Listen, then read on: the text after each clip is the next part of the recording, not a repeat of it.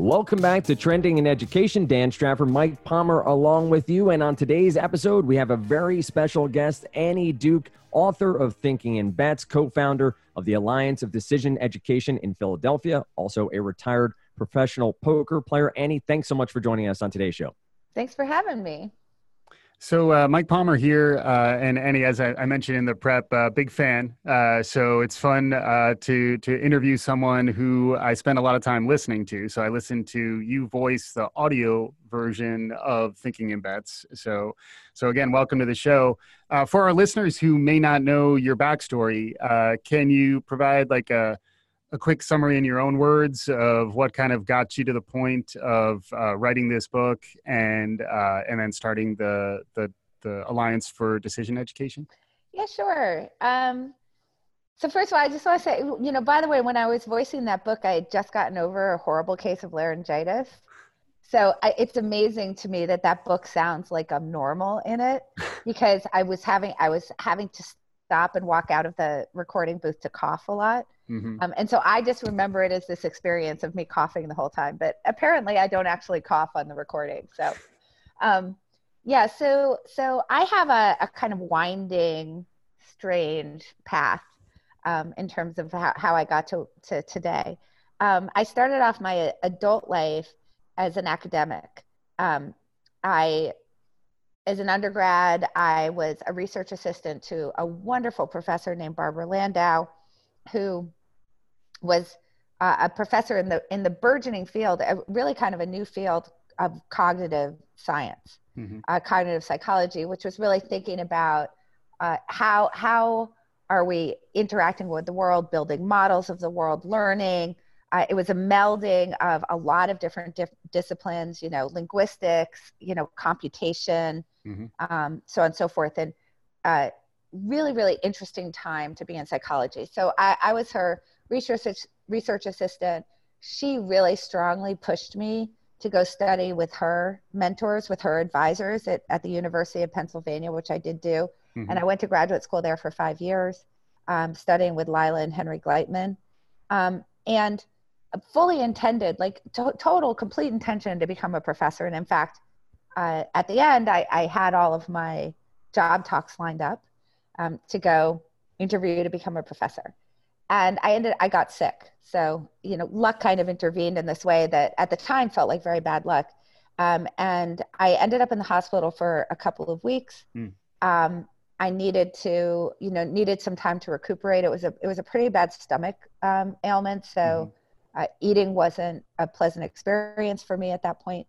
And so I decided to take a year off because I just needed to get better. So I delayed all my job talks, and I was going to go back out the next spring. And it was in that period where I just needed money. Frankly, I wasn't in school, which meant I couldn't teach, which was where a lot of my income was coming from. And also I didn't have my fellowship anymore. So I was studying under a National Science Foundation fellowship when I was at Penn. And obviously I didn't have that anymore. And so I needed money, but I didn't feel well every single day. So, it wasn't like I was going to go start like a career, and I certainly wasn't going to go do something that was 9 to 5 because I was going to be calling in sick a lot. So my brother actually suggested that I play poker. And your brother is Howard Lederer, for those of us who got into like World Series of Poker back in the 90s. He was legendary as a poker professional while you were pursuing your academic career, right? Yeah, so he actually started playing poker before I was done with high school. Mm-hmm. So he started playing in the early 80s. Mm-hmm. So at the time that all of this is happening to me, it's like 1994. Mm-hmm. So he's already been playing for a very, very long time. Right. So I'm like familiar with the game, but also for context for people, now poker is very ubiquitous. It's like on television, you can watch it all the time. There's internet poker, like you can play online. None of that existed back then. So it wasn't like, nowadays I think that there are kids who are actually like, oh, I could be a poker player when I grow up. Right. For me, like my understanding of poker was sort of from The Odd Couple, because Sure. they would sometimes have a Wednesday night poker game on The Odd Couple. Yeah. Yeah. And then also my dad had like, those plastic chips, and we would sometimes play like, pass the trash or baseball or something. Yeah. I mean, Yeah. like there was no like, oh yes, this is something that you could do as a living. Sure. But because my brother had ended up doing this really, really through an entree from chess, he was a really avid and accomplished chess player and started playing poker. Mm-hmm. He had already been doing it forever. So he said to me, hey, seems like maybe that's something that you could do, because, it's not like you have to call in sick to work. You like show up when you show up. Right.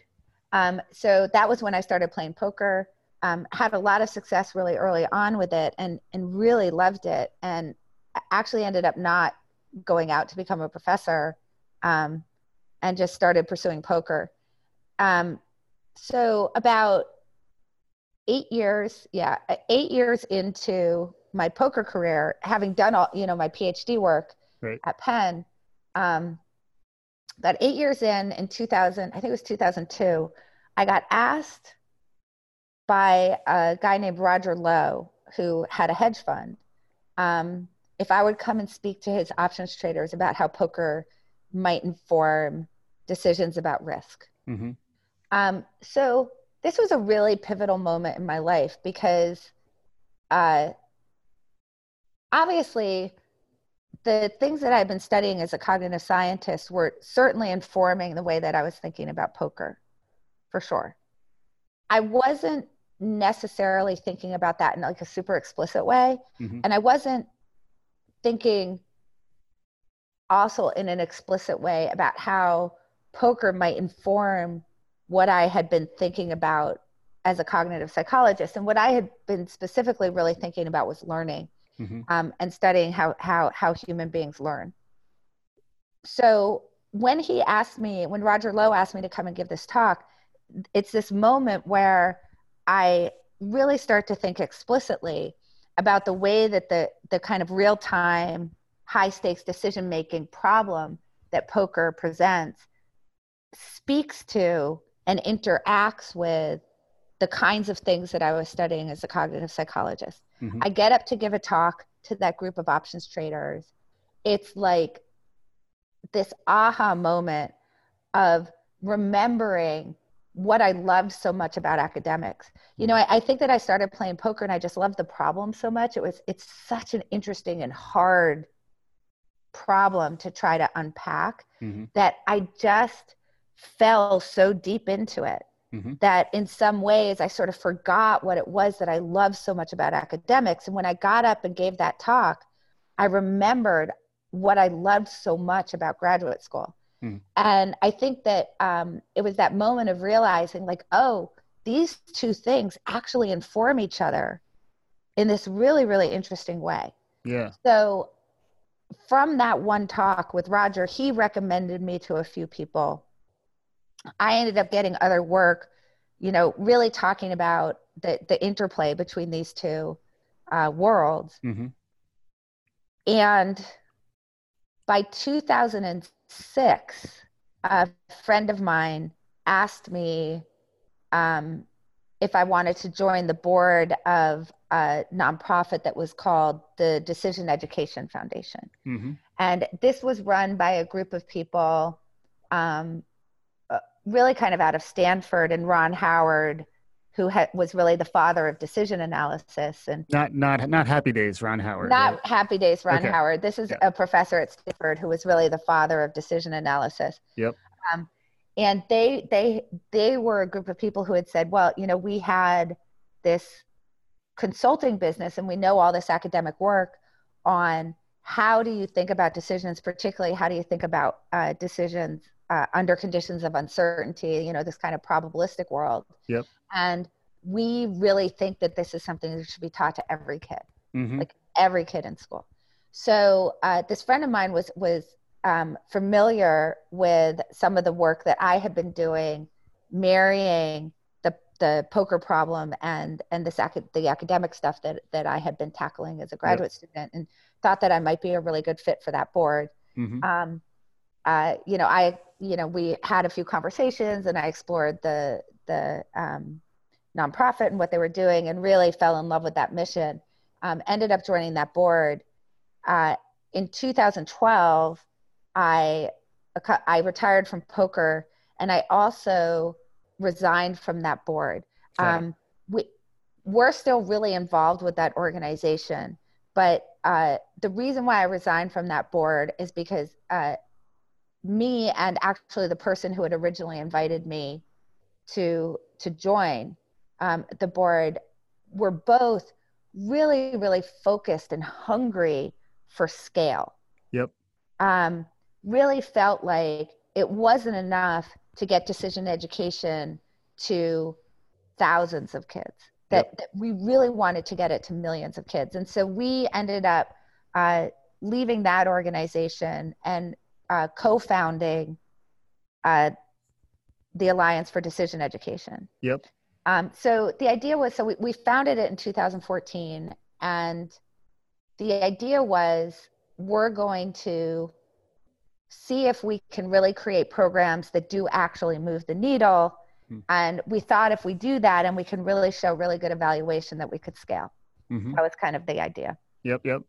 So we did that. We created some programs. They really did move the needle. They increased test scores, and we weren't directly teaching math or English or anything, but we were teaching, these decision skills. But they increased test scores about 10 to 15% in subjects that weren't what we were teaching, and they reduced disciplinary actions by 5%. So we thought, this is great. We're going to go out, and obviously now everybody will want to do this, and we'll reach millions of kids. And it turns out it just kind of doesn't work that way in education. It's very, very hard to get new curricula into schools. It's hard to get people to commit to the PD. And it's a lot of, questions about, well, what are we going to, if we teach this, then we have to, what are we going to take away? Yeah, K-12, we talk about that a lot. K-12 especially is the hardest space to really innovate quickly. You almost exactly. Anywhere else, even higher ed, it's easier to get there. And then if you get at more like informal lifelong learning, that type of intervention, and pre-K, like those are the areas that are probably there's the most ability to be experimental there. So that's interesting. And, it does sound like that's maybe validated a bit by some of your experiences. Yeah, for sure. And, and by the way, I have an answer to what should you take away. It's like trigonometry. Right. Like, trigonometry is, by the way, the history of trigonometry is like, it was really hard. So it was a way to test for grit, basically.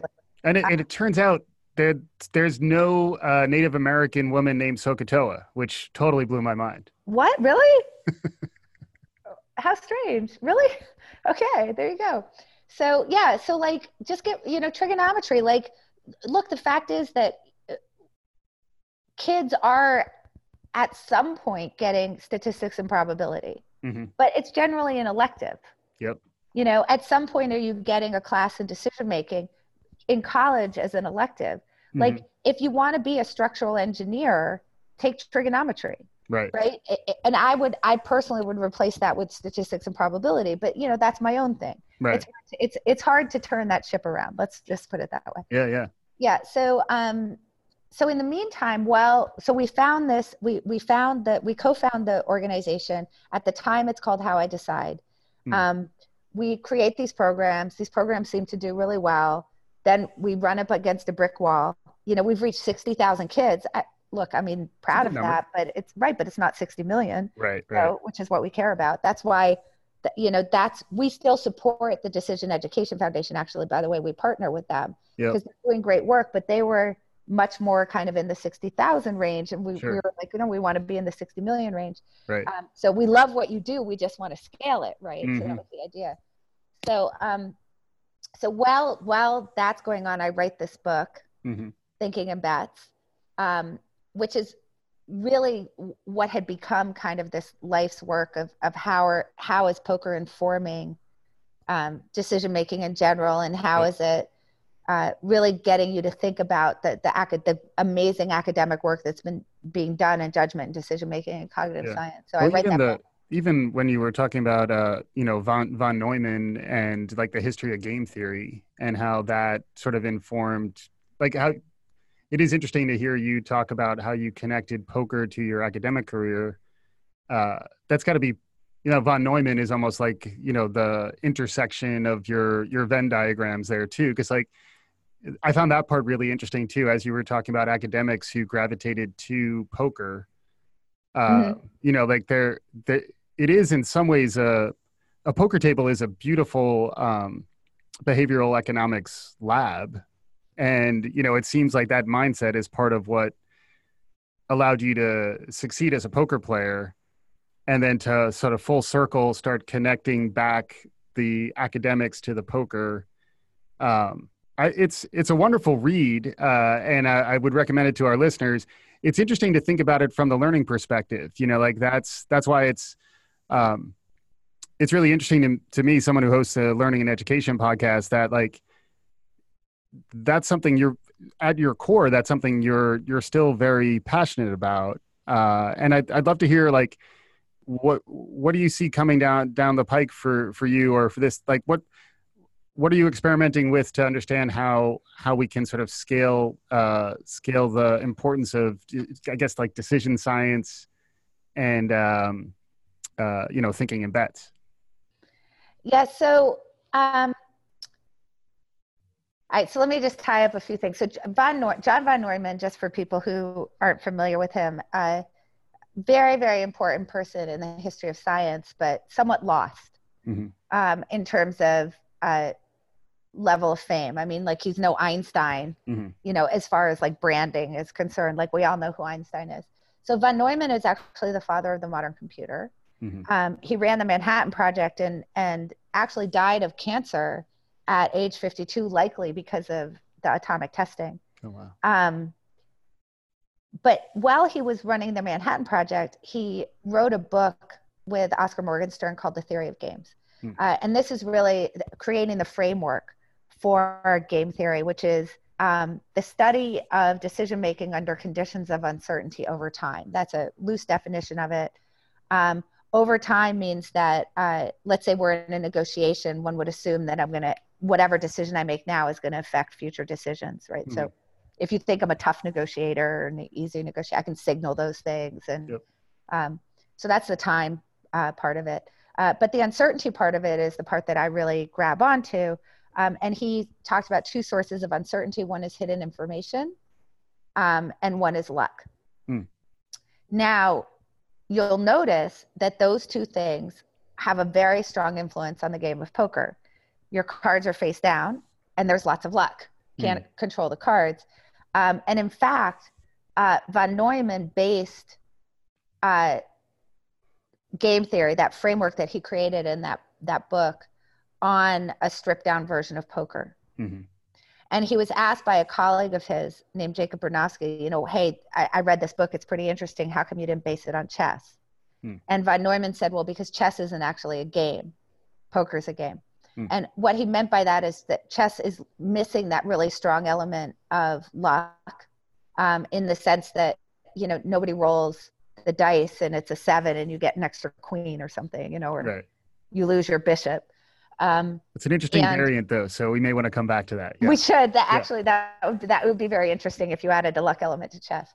And then obviously the hidden information, I can see your whole position. So there isn't that hidden information. So this makes chess really different than poker, or actually most decisions in life, in the sense that if we play a game of chess and all that anybody knows is that I lost. So nobody's seen the game. They haven't actually seen the moves. They just know that I lost. They can derive from that I must have made worse decisions than you did. Right. But if all they know is that we played poker for that same amount of time, say an hour, and they know that I lost, but they don't know any of the decisions that I made during the game, you can't actually say that I made the worst decisions than you. Why? Because I could have lost due to luck, for example. Right. So von Neumann really, really understood why poker is different and why poker creates this really great framework for thinking about human decision making. Now, when I went into poker, I was unaware of all of this. Right. So I didn't know that, like, as a cognitive scientist, where I'm really thinking about learning and decision making, this attraction that I had to poker actually had deep roots. I had no idea. That was a happy thing that I found out later. Yeah. So what we're really trying to do is to think about, there's so much work. And as you said, like, poker is such a great laboratory for understanding this. There's so much work on where we go wrong in our decision making. By confirmation bias, availability bias, status quo bias. The hindsight one is great because I was thinking even 2020's next year. Hindsight is 2020. So I thought that was a good one. That's so great. Yes. Hindsight bias, resulting, which is very similar to hindsight bias. So resulting is actually treating things like they're chess. Like, if the ball's intercepted, it must have been a bad play. Right. If the ball's caught, it must have been a great play. This is the free form segment of the whole podcast is really free form. So don't worry about it. But I love when you talk about the Super Bowl, the Seahawks versus the Patriots, and Pete Carroll's decision to throw the ball on second down on the goal line. Wonderful for those of us who are sports fans, game theorists, people who understand, strategy and tactics under time pressure. That was a really powerful kind of like root story that you sort of weave throughout the narrative of the book. That's a great example of resulting, right? Like, where we say, because, he was intercepted, Pete Carroll made the worst decision in Super Bowl history, when your point would be more, that's looking at the outcome. That's not necessarily understanding the process that went into making that decision. And just because an unlikely outcome happened, doesn't necessarily mean that you made the wrong decision heading in. And really, your book is filled with stories like that. So like, it's great for those of us who like to be entertaining at cocktail parties. So I thought I'm glad that it helps with that, because I have a great fear of cocktail parties and needing some small talk. So I'm glad that I could help anybody with that anxiety. Yeah. I mean, I think that with the Pete Carroll decision, it's really easy to see resulting if you do this thought experiment, right? So we know that the ball got intercepted, and we know what the headlines look like. I mean, there was a headline that actually called him an idiot, which I think is astonishing. Like, it's Pete Carroll. Come on, really? Right. So we know what that looks like when the ball's intercepted. Now, if we do the thought experiment, just take a moment and imagine that the Seahawks are on the 1 yard line, and Pete Carroll does this super unusual thing and calls for the ball to be passed as opposed to, handed off to Marshawn Lynch. So he calls for a pass, and the ball's caught for the game-winning touchdown. Right. Like, are there any headlines the next day calling him an idiot? No, he's a genius. Yep. He's a genius, right? He's the greatest coach of, he out Belichick, so and so forth. Yeah. So we know that there's a problem there, because whenever there's a strong influence of, luck and hidden information, what it means is that one time isn't enough to know whether that's a good decision or not. You'd have to see that decision played out multiple times before you could know anything from the outcome. And instead, what we need to understand are things like the simplest thing that you'd like to understand there is, what percentage of the time is a ball going to get intercepted in that particular situation? Right. In a short yardage pass to that part of the end zone. Right. And it's less than 2% of the time. And the minute that you understand that, the minute that you say, wait a minute, hold on, this is probabilistic, right? I need to think about what the probabilities are here. And you ask yourself that particular question, you realize, hold on a second, that's so low, right, that I should really think about whether that was a bad decision or not. But people don't really think that way. And I think that that's really what we're trying to get at with the Alliance for Decision Education. Is what we realized is that, look, we created these programs, we improved outcomes. It didn't matter. We couldn't get it to move. If we want to reach millions of people, we have to create a movement. We have to be field catalyzers. Right. We have to say, there's all these adults who are reading Kahneman, right, who are reading Michael Mauboussin, Mm-hmm. who are reading Phil Tetlock, Yep. who are, so on, I mean, Maria Konnikova, Yep.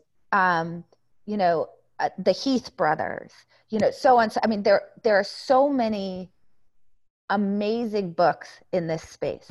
Mm-hmm. There's Julia Galef, who has this amazing podcast on rationality. There's Shane Parrish and Farnham Street and that site that he's running.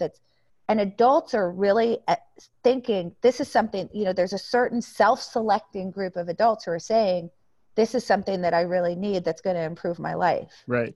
But it hasn't trickled down to K through 12. Right. I mean, it's hardly trickled down to college, let's be honest. Yeah. But it's certainly because those they're so institutionalized that it's tough to, we also talk a lot about data science, which is another field that's kind of emerged in the last, say, 5-10 years.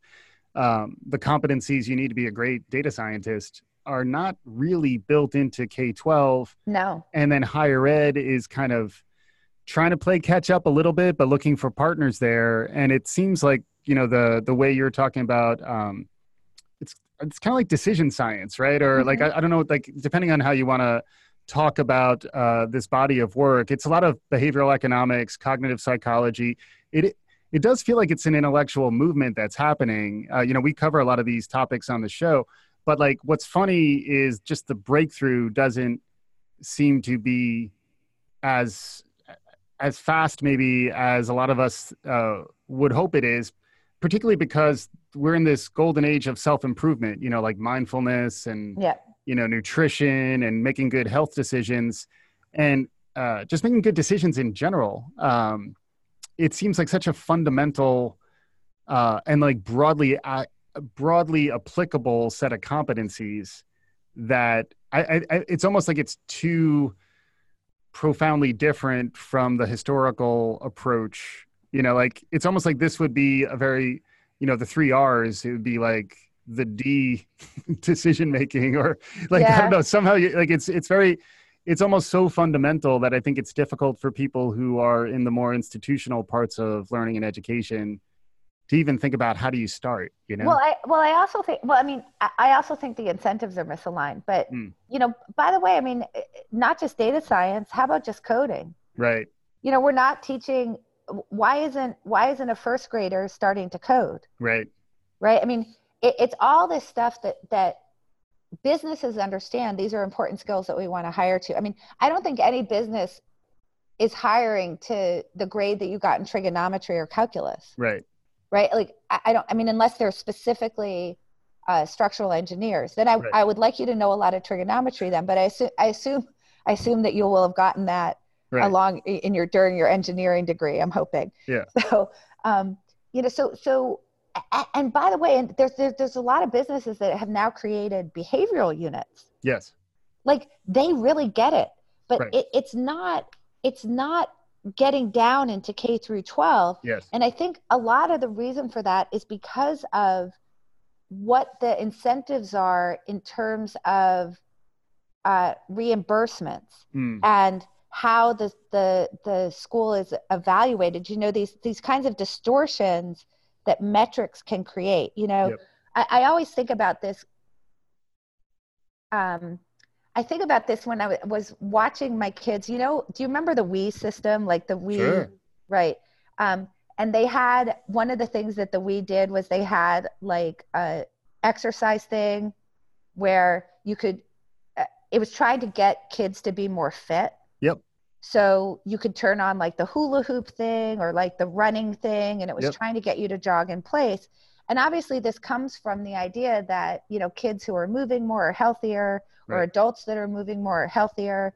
But now they've created kind of a metric for how are you going to measure things that we know are sort of outcomes of healthiness that then, right? And I would watch my kids take the controller and just wave it. Yeah. Right. And then they're scoring points for like jogging or something. Gaming it. Yeah. Right. So I feel like we've done that a lot in school, right? Is that we know like great performing schools, the kids have really good math scores, or the kids have really good whatever. And so now we think that we can work backwards from that. Right. and say, well, if they have these really good math scores, then it's a good school, but it doesn't actually work backwards. It's like, it's you're saying you're looking at the outcome as opposed to the inputs. Right. And now you're just measuring the outcome. So this is one of the things that we ran up against. We were talking to somebody who had under their umbrella like almost 15,000 kids. Okay. And we were saying, we really want to talk to you about getting this into the classroom. And, we were showing them, like, look, here are these programs. They do really great things. Right.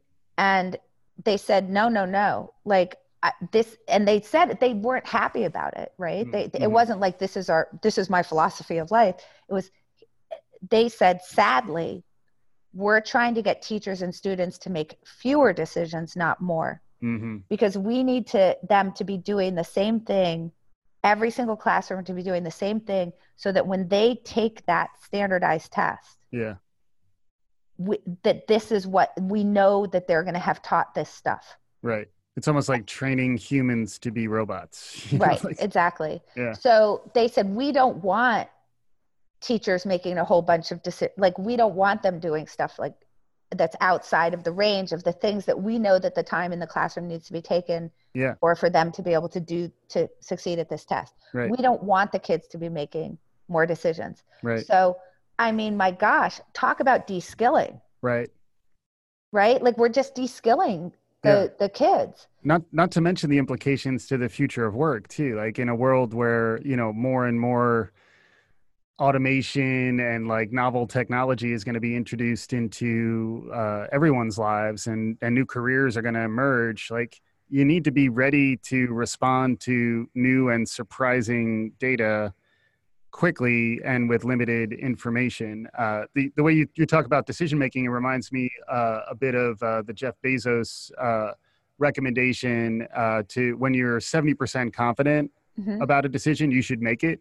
Because if you wait, if the amount of time you waste trying to get from 70 to 90 or 100%, it's more valuable to be quick, across the board with that 70% confidence interval, because, or just confidence level, because it's diminishing returns to try to get more certain, and you wind up, and then like poker is a great example of that, because, you really can't, like, maybe you get extended time, but it's like a minute and change. Like, you're under the gun. Literally a minute and 10 seconds. Oh my God. That's the extended time. That's if someone calls a clock, you get a minute and 10 seconds. That's exactly right.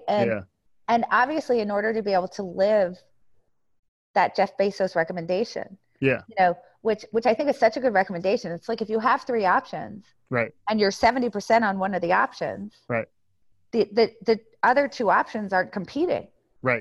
Right? Like, they're just not. And so, okay, if you go get more information, if you take more time, might you get to 74% on that option? Sure. But it doesn't change how it is relative to the other things that you could do. Right. So it might feel better to you to say, ooh, I'm more certain, but you're relative to the other choices, you might as well just go and do it. And then you get the information from the world and adjust accordingly. But in order to do that, someone has to have taught you how to think probabilistically. Right.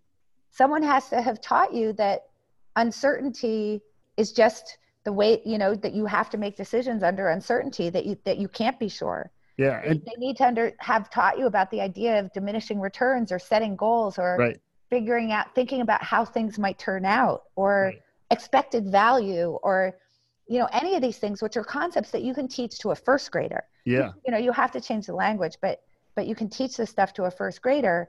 And these kinds of as you said, these kinds of decision skills are exactly the kind of skills that kids are going to need.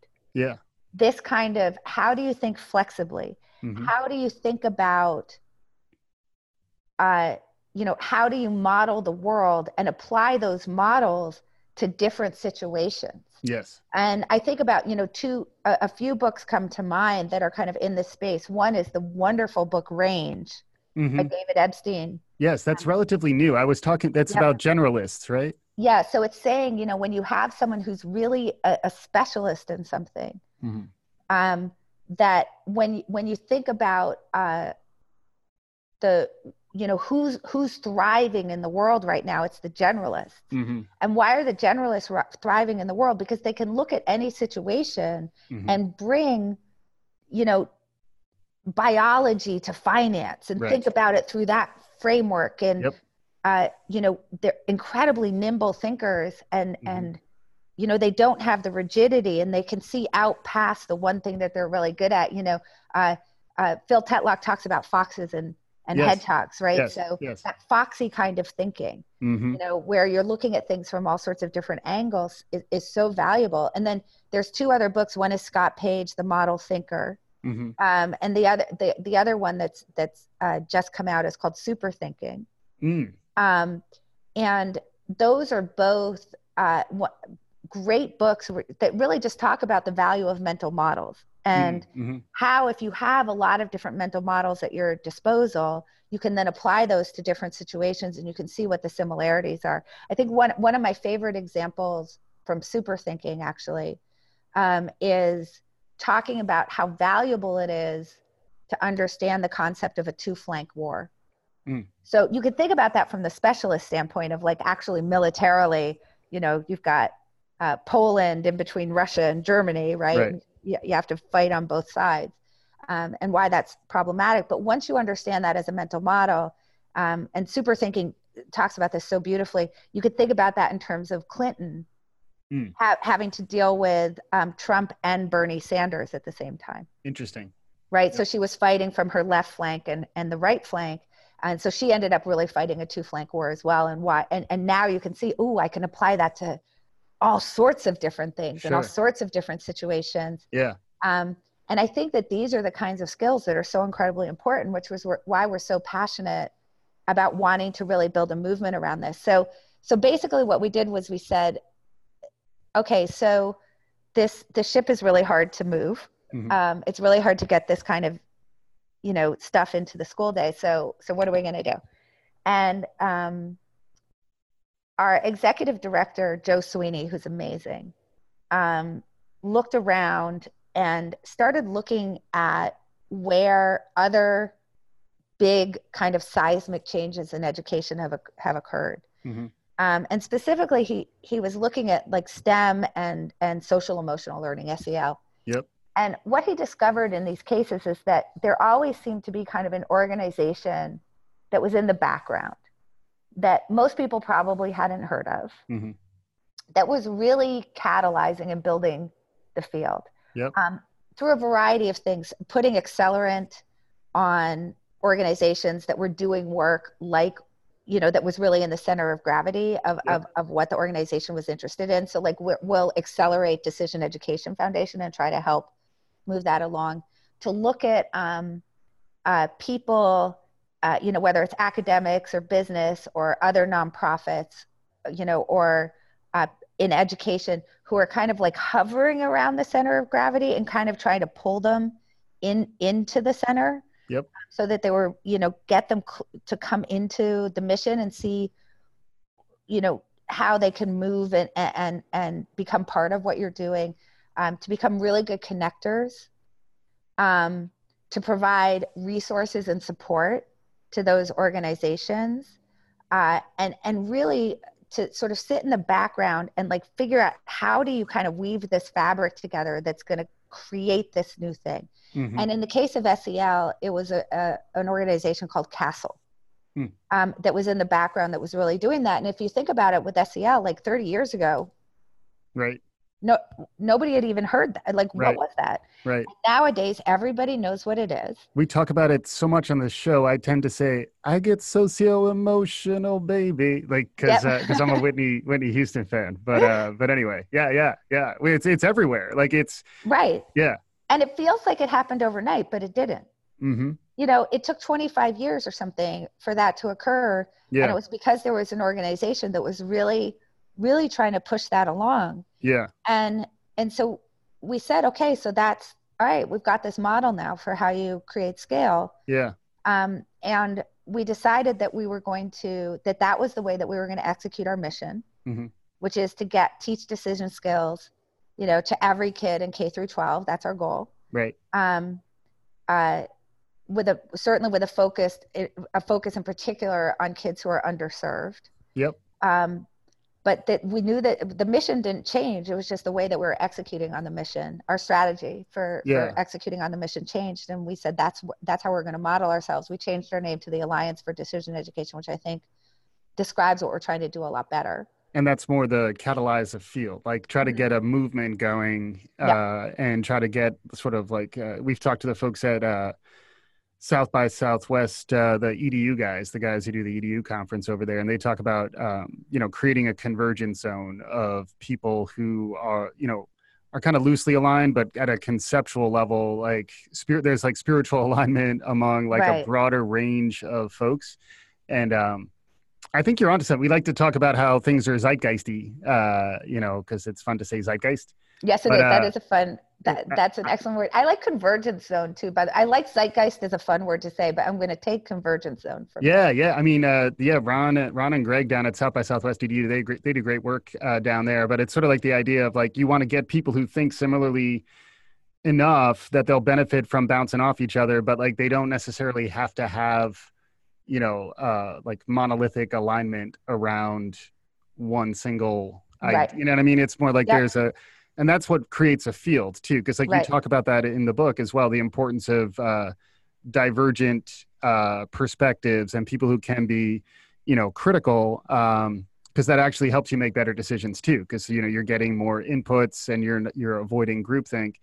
But but yeah, like so the name of this field is what's the best way to talk about it? It's decision. So the field broadly is called decision education. Mm-hmm. And we can think about it as encompassing a wide range of decision and critical thinking skills. So all the way from how do you deal with decision fitness?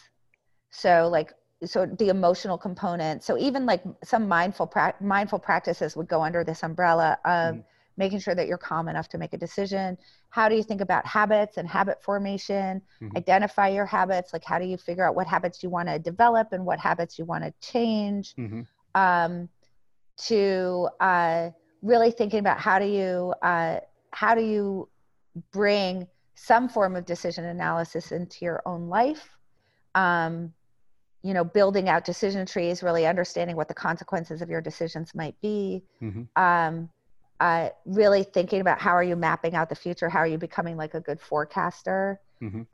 Thinking about how do you do internal audits of your own beliefs? How do you broaden your own knowledge base? Because obviously at the base of any decision that you make is going to be the beliefs that you have that inform it, which then obviously brings you into the whole world of biases, and really understanding what are the ways in which we're really processing the world through the lens of our own cognitive bias. Obviously confirmation bias is one that you really want to think about, like bandwagon effect, Dunning-Kruger, which is just it's kind of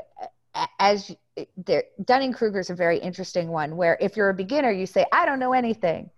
And then you learn a little bit and I know everything. And then you become a real expert and you go back to, I don't know anything. Exactly. So you really want to understand, like, where are you on that curve, and like be really focused on what don't you know.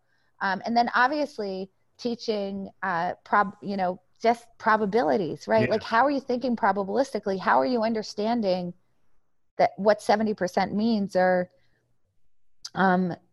what the likelihood of any event occurring is, and how do you marry that with what's to be gained or lost from a particular situation, so that you can start thinking about expectation.